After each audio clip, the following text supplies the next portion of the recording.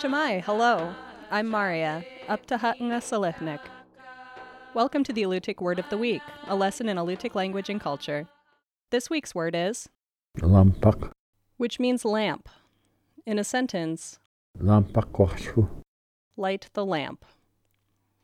From Kodiak to Greenland, native people used stone oil lamps to heat and light their homes. On Kodiak, artisans formed lamps from beach cobbles of sandstone, granite, or a greenish-gray igneous stone called tonalite.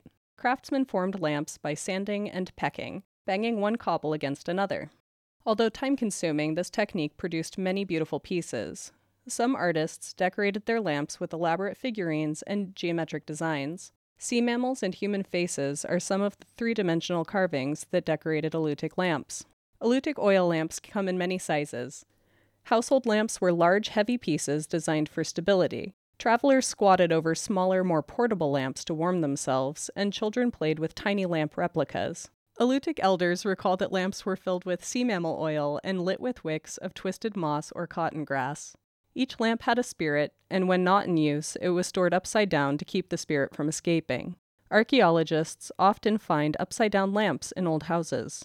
Today, a burning oil lamp is a sign of prosperity and cultural endurance. The light of Alutiiq culture shines brightly as elders and youth gather around a glowing lamp. That's the Alutiiq Word of the Week. The Alutiiq Word of the Week is produced at the studios of KMXT Public Radio in Kodiak, Alaska. Words are spoken and translated by Nika Locally and Sophie Shepard.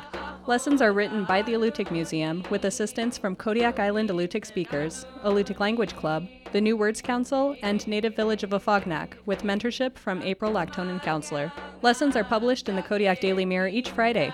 Please contact the Alutiiq Museum to sign up for weekly distribution of lesson copies by visiting the museum's website at alutiiqmuseum.org or find our podcast on the iTunes Store.